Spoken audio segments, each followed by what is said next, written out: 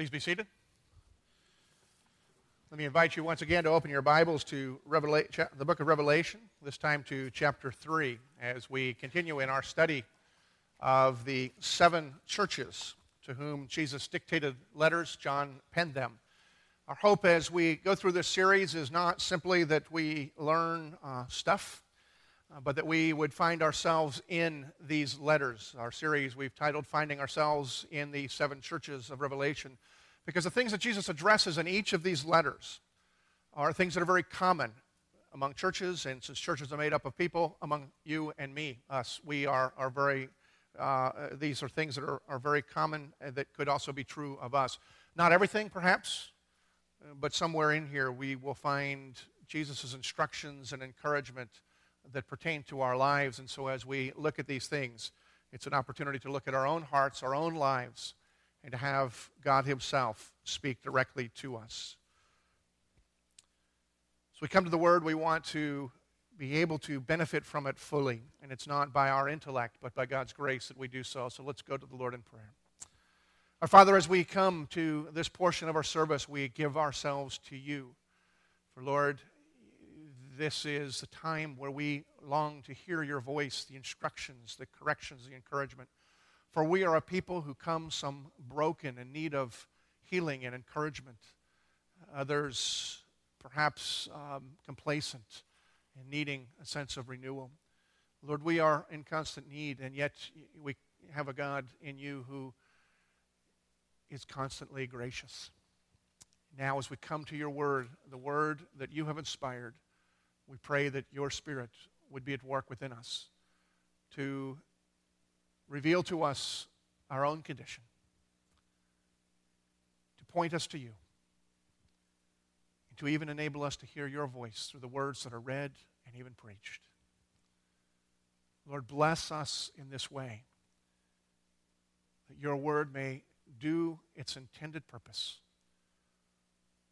which is to enable us to die to our sinfulness and grow in the joy of becoming like Christ in His righteousness.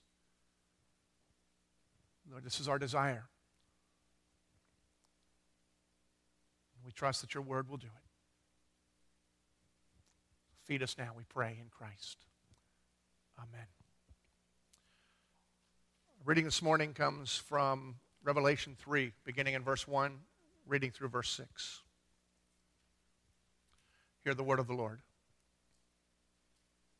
And to the angel of the church in Sardis write, the words of Him who has the 7 spirits of God and the 7 stars. I know your works. You have the reputation of being alive, but you are dead. Wake up and strengthen what remains and is about to die, for I have not found your works complete in the sight of my God. Remember then what you received and heard. Keep it and repent. If you will not wake up, I will come like a thief, and you will not know at what hour I will come against you.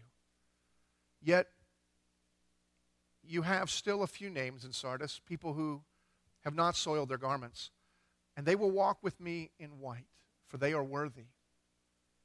The one who conquers will be clothed thus in white garments, and I will never blot his name out of the book of life. I will confess his name before my Father and before His angels.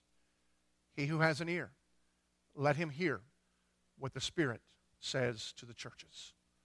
May the Lord bless us and give us understanding from His word. In July of this year, you may have seen, as it was carried in newscasts all around across the country, a New York woman who had accidentally overdosed on drugs was rushed to the hospital, where she was pronounced dead.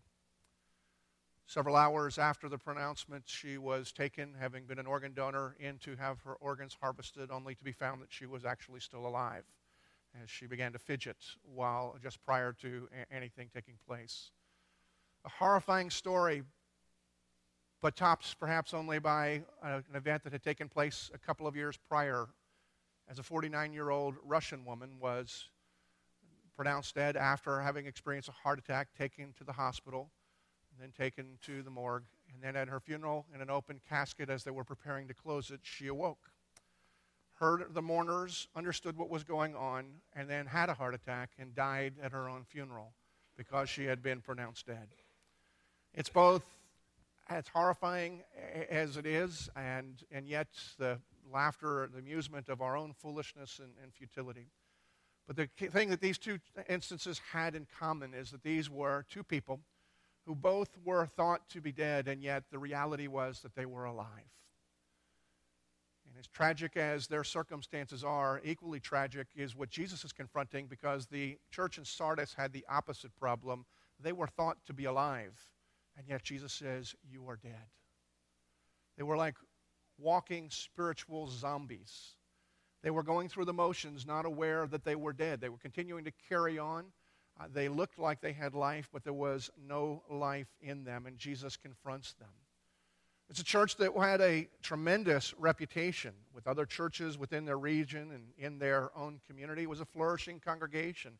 We understand, or we can guess by the description of them, is that this was a church that had everything that was going for it. It had every program that you can imagine. It was packed. It was adding people consistently. It had a large and a flourishing budget.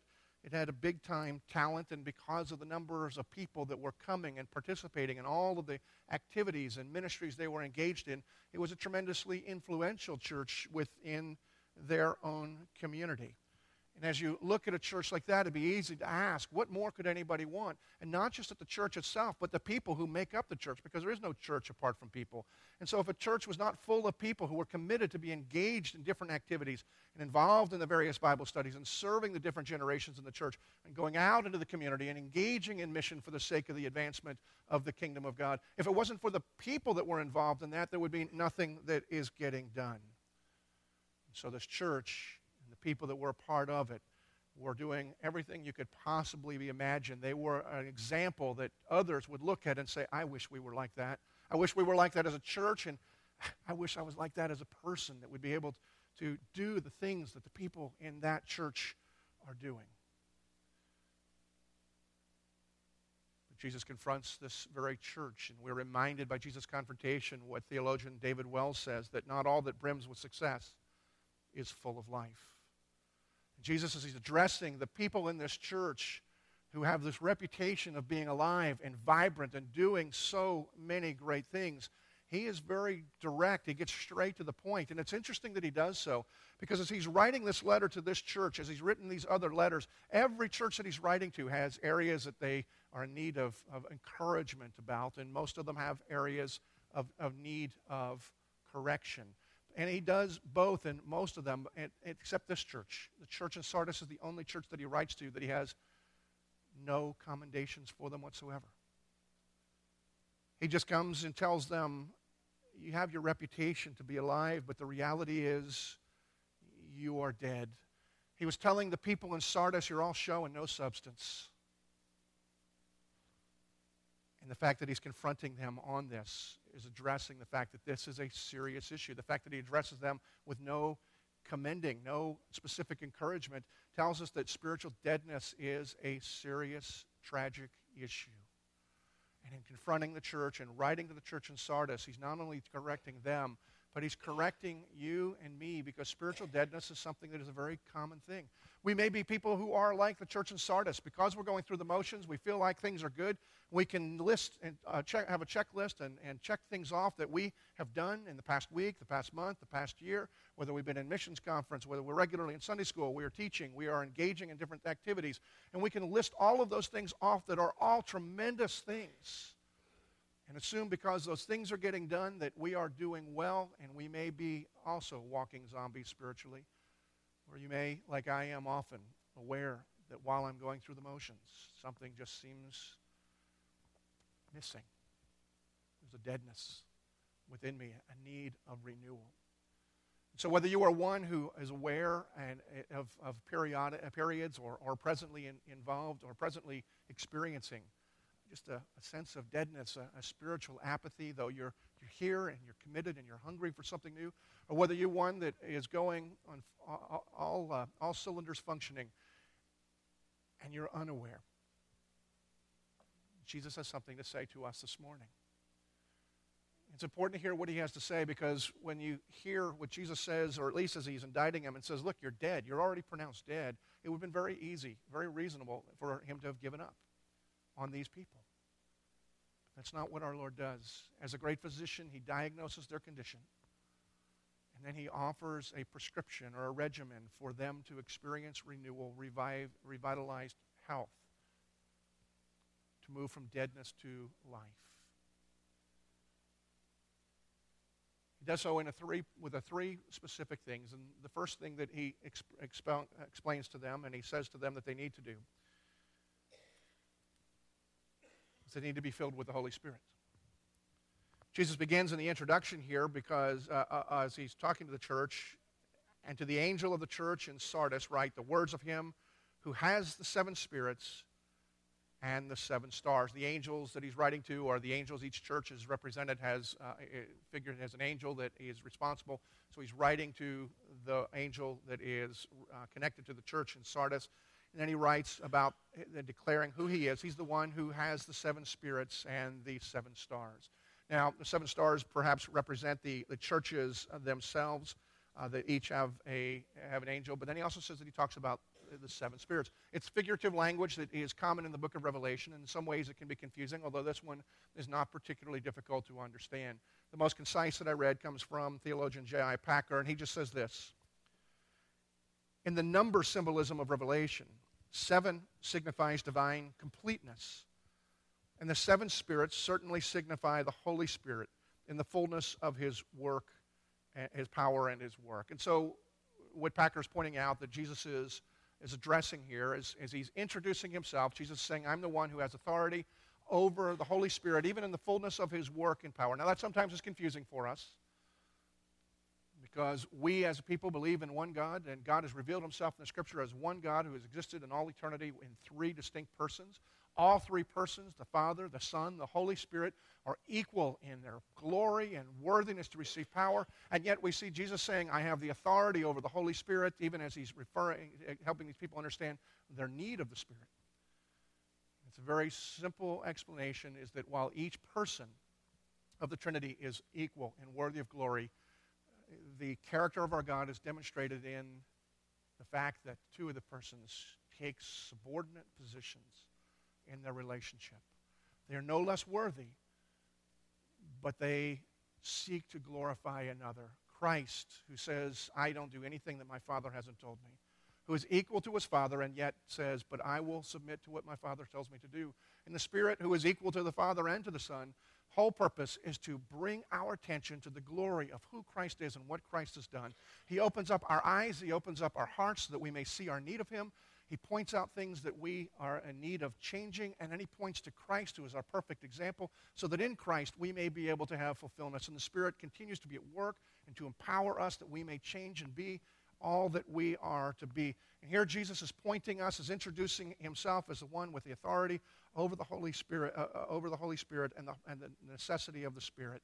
And he is applying this and saying, look, the first thing is to be aware that you are in need of the Holy Spirit. You are in need of being filled with the Holy Spirit.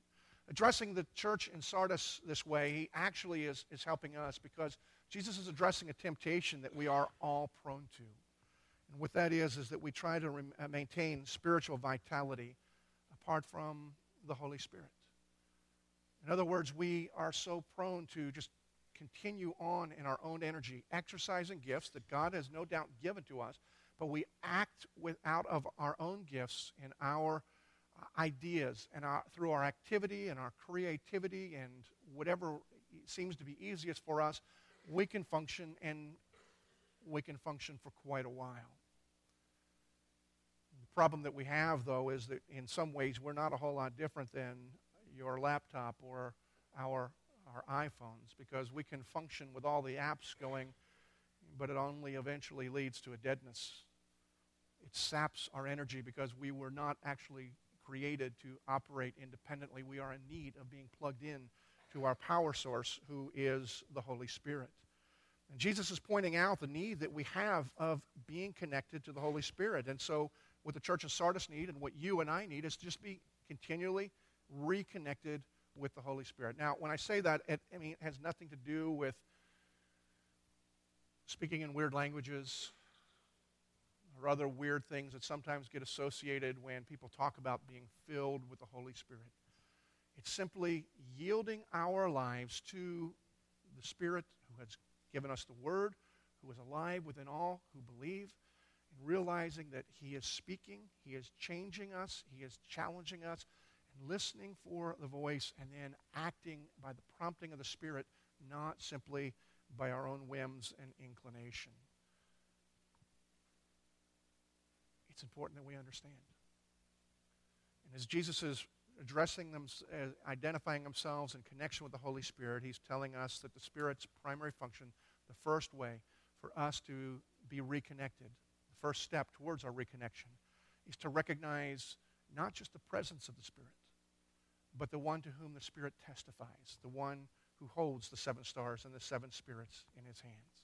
And when we recognize Jesus and what He has done for us and what He has promised to do in us, then we tend to yield more to the Spirit. The Spirit is poured out upon us in fullness. It's exactly what happened in the book of Acts. As the people were worshiping God, being made aware of their own sin, and yet the grace of God that had come for them in Jesus Christ, as they gathered together in worship in Pentecost, having been confronted by Peter with the message of the gospel, God poured out His Spirit upon them in power. And the people were able to experience a unity that they had not had before. They were breaking down walls towards hearts and lives. People were set free. They experienced tremendous joy. And God in His grace continued to add to the number of people that were part of the fellowship, that were experiencing the benefit of Christ's salvation. And I believe Jesus here is pointing us to that same kind of an experience. We understand we're a Reformed church, and so there are some who will probably shrink from that and say, Pentecost was once, that's it. And I would just politely, I say politely, but it won't be that polite, say, who says? See, it's one thing for us to say that because some have overemphasized odd things that are then declared to be part of the Spirit.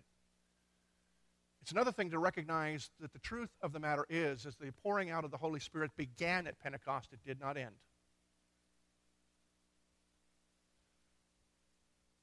And reaffirmed by Reformed theologian of the previous generation, John Murray,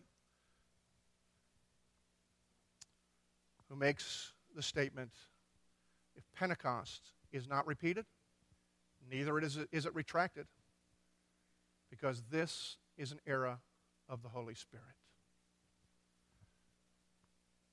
You and I are in need. If you're feeling drained and run down, or if you haven't stopped to take inventory because you're too busy, even with church and spiritual things, I ask you right now, if you are connected, feeling connected, driven, led by God's Spirit, or whether you are on autopilot. Deadness continues on. Vibrancy comes from stopping, being aware that God is alive and alive in us. With that power, we not only are made alive, but we see the very things that we want to see happening if we would only stop and let God be at work within us. Jesus says not only do we need to be filled with the Holy Spirit, but we need to center our lives on the gospel. Now, I know that's a very common phrase that Camper and I and others throw around here, but it's a vitally important one, and it's one that Jesus, I think, is saying to the church here in Sardis. If you are spiritually dead, not only do you need the Holy Spirit, but you need to find out what is the hub of your life. What is it, the basis? What is it that is helping you to go? And Jesus is saying to these people, as we look in verse 3, remember then. He's addressed them about they're spiritually dead. Remember then what you received and heard. And so he's calling them to remember something. And it's remember something that they have been given. It didn't come from themselves, but it was a gift that was given to them. And they received it by hearing it, because that's what he's saying. Remember what you have seen and heard.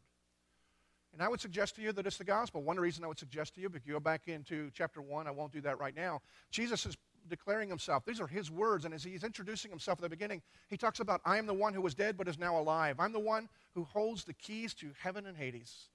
He's declaring himself to be the one who is the embodiment of the gospel message, and that is received because it's been heard. And when heard, it has been believed.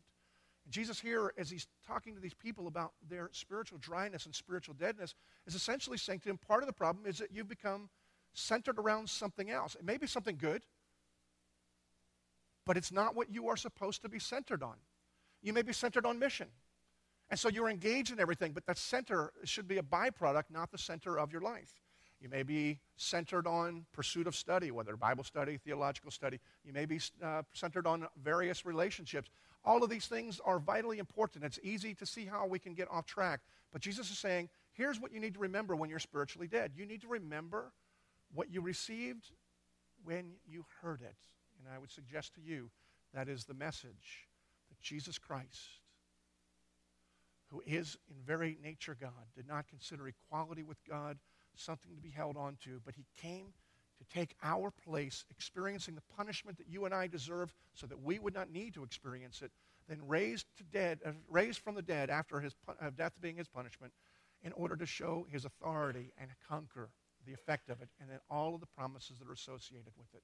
That we are free when we are in Christ, when we have believed the gospel, that we have been forgiven, that we have been made sons of God, that we are heirs with Christ. Beautiful, glorious promises that show us the relationship that we have with God only because of what Jesus has done. Jesus is saying, remember that message. And part of the reason that I say that he's talking about that is because then he says that we are to not only remember, keep it and repent. And there he's describing a dynamic that reminds us that we never move beyond the gospel. We live in relationship, dynamic relationship to that historic truth in the person of Jesus Christ. Because keeping it, it's not, what are you supposed to keep in the gospel? Jesus died. Jesus rose. Jesus gives you the gift to believe. Our role is to believe. That's how we keep it. We keep it by realizing that whatever aspect of our lives, it's not untouched, unimpacted by keeping the gospel. We don't become the gospel. We don't do anything that enhances it, adds to it. We keep it by remembering it and applying it to our relationships, to our work, to our spiritual vibrancy. Every aspect of our lives is connected to that. And the keeping and repenting are not two separate things. They are two related things, the opposite sides of a coin. Because while we're called to keep it, the fact is we are so prone to forget it, just like the church in Sardis. When we go about our business, we center ourselves on other things. Martin Luther was once asked after church service by a man who had attended a number of times, Dr. Luther, why do you preach salvation by grace through faith week after week after week? And Luther looked him in the eye and says, because you forget it week after week after week.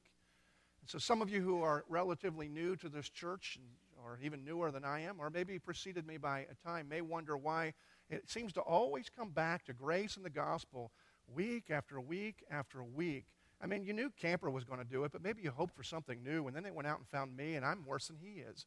And then we let Ben preach every once in a while, or Rob, or Ken, doesn't matter, and everybody comes back to this message. Is because all of us are aware of the need that we have to be centered on the gospel, and we are also aware that we forget it week after week after week, and we are in constant need of reminder. And Jesus here is confronting the church, and he's speaking to them and saying, you need to be reminded. And we need to be reminded not only because we are prone to it, it's because we live in a culture that has essentially substituted something else for the gospel that is no gospel at all.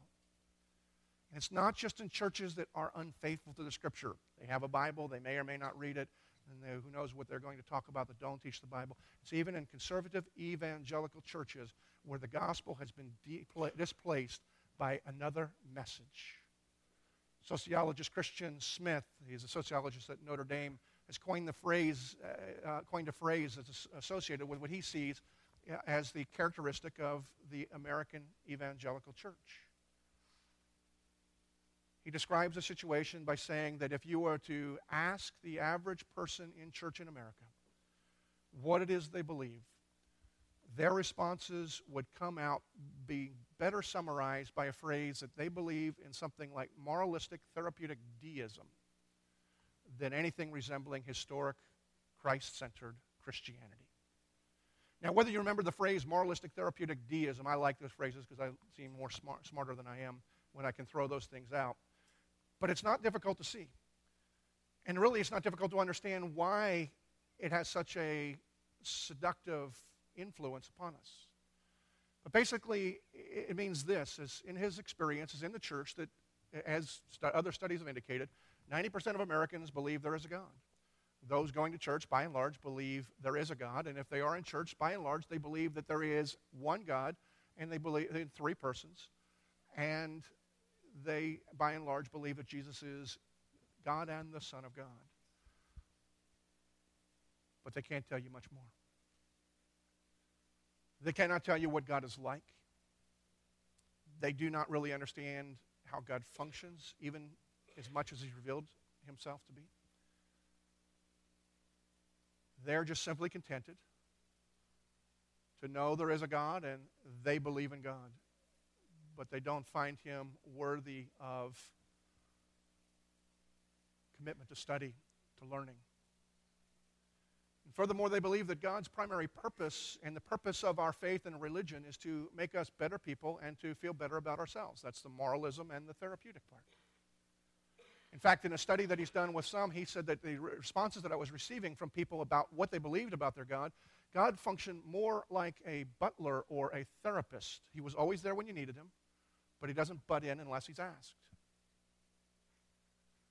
But God is always there to, one, give us ways that we are to live our lives and to make us better people, and then to make us feel better about ourselves by proclaiming a grace that says God will love you and God forgives you anyway. See, the seductive part of that is there's not one thing that I said that is wrong. There is one true God. And God has laid out for us a way that he calls us to walk in holiness that we might become more like Christ. And the result of the gospel is that we are reconciled and that we are healed and we begin to see ourselves as God has created us and as God has made us to be. But the problem is that we shortcut the gospel aspect of that, taking the gospel out of it entirely and say, as long as I believe in God and as long as I follow whatever rules there are, then I can feel better about myself. And when I don't measure up, when I feel inferior, well, then I will just cling to the concept of grace that God will forgive me, God loves me anyway. It has many of the parts, but it has been disconnected, and lives are not revolving around that. And that is characteristic of a lot of believers, and it's easy to become characteristic of our life. And Jesus is calling the church in Sardis and all believers back to saying, no, if you want life, it's not enough to just look at the individual parts, but your whole life must be centered around the truth of what Jesus has done, who Jesus is, what he has done, and what he has promised. And when you live there, then you will find renewal beginning to take place in your life and in your relationships and in your spirituality.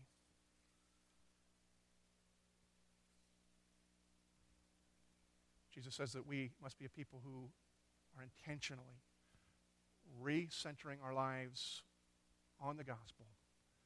I would say by the power and the grace of the Holy Spirit at work within us. There is a third thing that Jesus offers to us and to the church through the church of Sardis as well for our time of deadness. In addition to being filled with the Holy Spirit and centering our lives on the gospel, Jesus says that we need to live our lives before the face of God. It's a Latin phrase, coram Deo, which is present in the text both at the beginning and at the end here. We see it in verse 2 when Jesus is speaking, and he says, first of all, wake up and strengthen what remains, for I have not found your works complete in the sight of my God.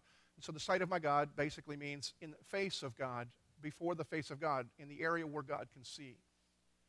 But then he also makes a promise toward the end of this in verse 5. The one who conquers will be clothed in white garments, and I will never blot his name out of the book of life.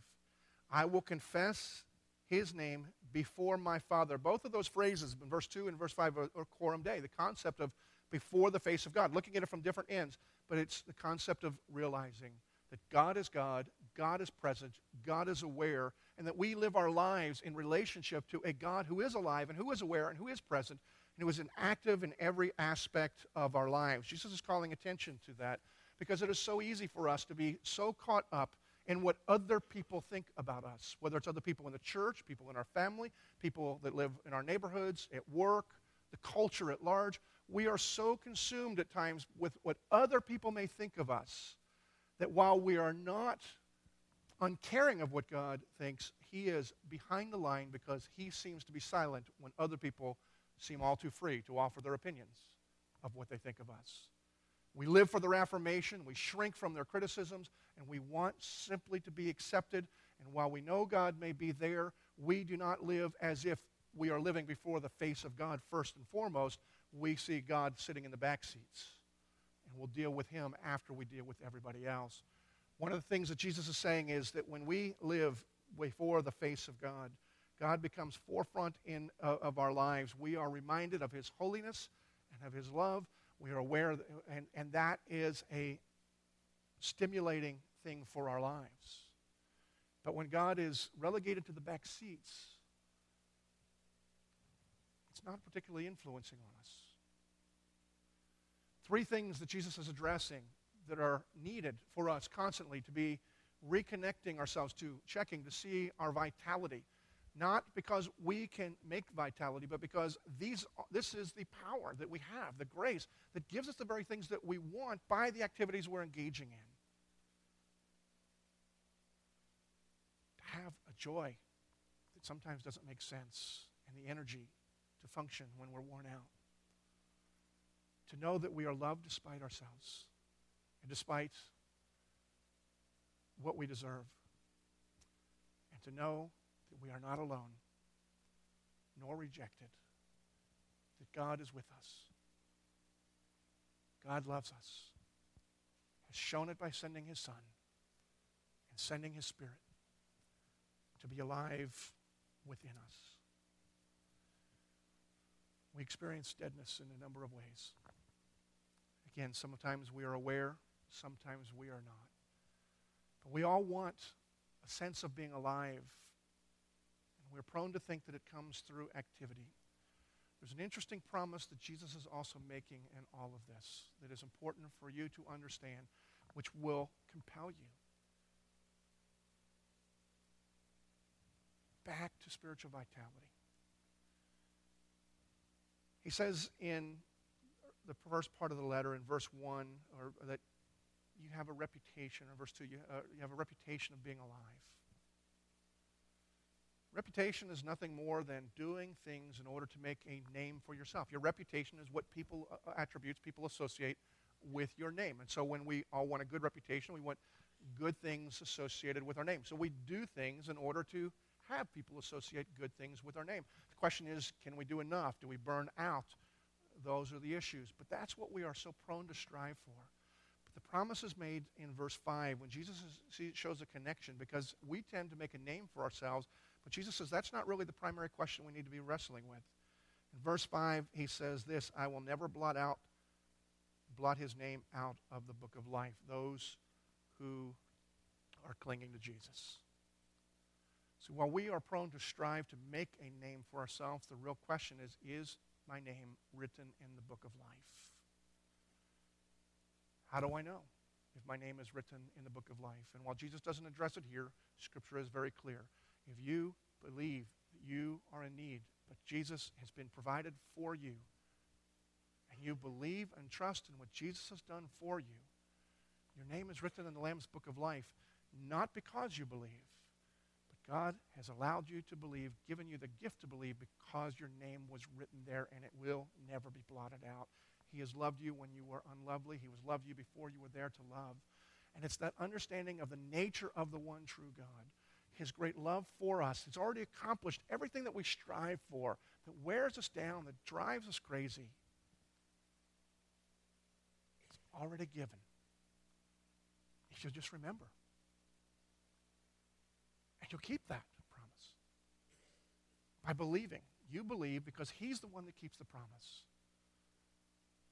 And repent when you find it difficult to believe. Jesus says this is the message. Spiritual vibrancy, these are essential keys. Because the one who has Christ is alive. finishes by saying, to whoever has ears, let him hear what the Spirit is saying to you and to me. Father, we give thanks to you that your Spirit is alive and at work within all who believe, exposing the areas of deadness, at the same time pointing us to the promise of life. Not being punished, but being pruned and shaped. I pray, Lord, that as we, your people who are here today, hear this word, we would take the time to discern whether or not we are coasting, satisfied with reputation, or perhaps fearful that our reputation is not what we wish that it were. For those who are experiencing deadness and apathy, and those who are relying on their own efforts,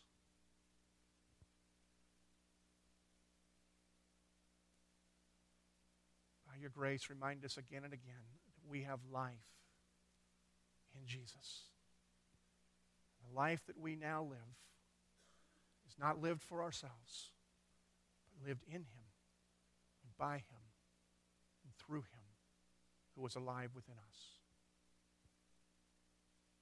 To him be all glory and praise, along with you, our Father, and the Holy Spirit. Amen. Please stand.